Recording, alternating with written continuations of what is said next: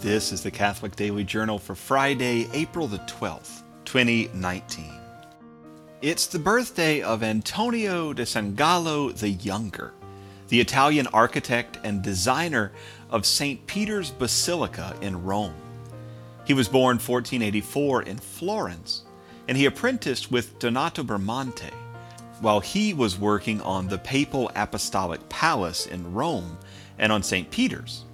Antonio took over when Donato died, and he oversaw the project from 1520 to his own death in 1546. He also worked on the Pauline Chapel, the Sala Regia, the Scala Regia, the Palazzo Farnese, and on St. Patrick's Well in Orvieto. It's also the birthday in 1717 of Henry Clay. He was Virginia-born, but cut his teeth working as a lawyer in Lexington, Kentucky. He was elected to the U.S. House of Representatives for the Democratic-Republican Party in 1810 and elected Speaker of the House the very next year. He left to fight the War of 1812 and returned afterwards to pick up his post as the Speaker of the House. He proposed an economic plan that he called the American System. It advocated for infrastructure spending, support for the national bank, and for protective tariffs. He's perhaps best known as one of the fathers of the Missouri Compromise, which put off the war between the states for probably another 40 years or so. He ran for president in 1824, 1832, 1840, 1844, but sadly he never made it. In 1850, he again played mediator in another compromise meant to stave off civil war. He died just 2 years later, and he managed to prevent war, at least in his lifetime.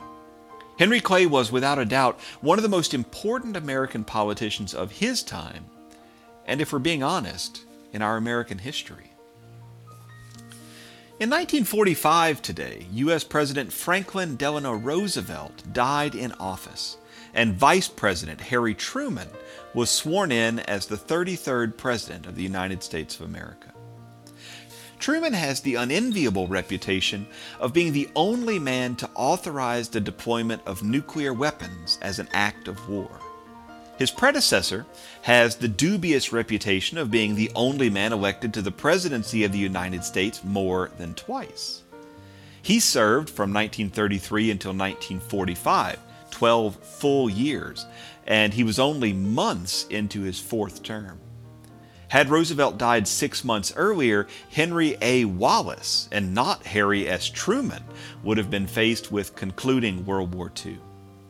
Despite his age and his physical limitations, Roosevelt argued that the U.S. was in the midst of a serious war, a war which had come to our shores at Pearl Harbor in December 1941.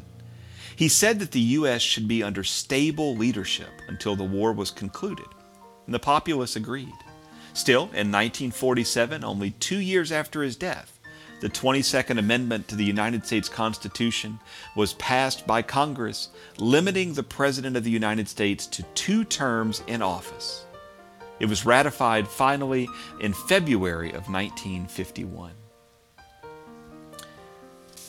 In 1961 today, Soviet cosmonaut Yuri Gagarin became the first human to travel into outer space. The space race was, of course, a public and a symbolic part of the Cold War.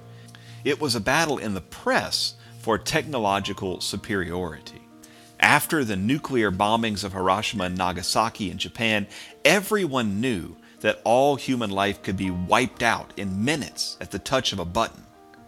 The space race gave the U.S. and the USSR a focus for new, advanced technologies which could, hint, hint, wink, wink, not be military in application, or so they say. The USSR would go on to best the U.S. at basically every milestone. Yuri Gagarin went up in Vostok 1 today and performed a manned orbital flight. He returned safely to Earth, and the cameras were there to make sure everyone knew that the Russians were the technology leaders of the world.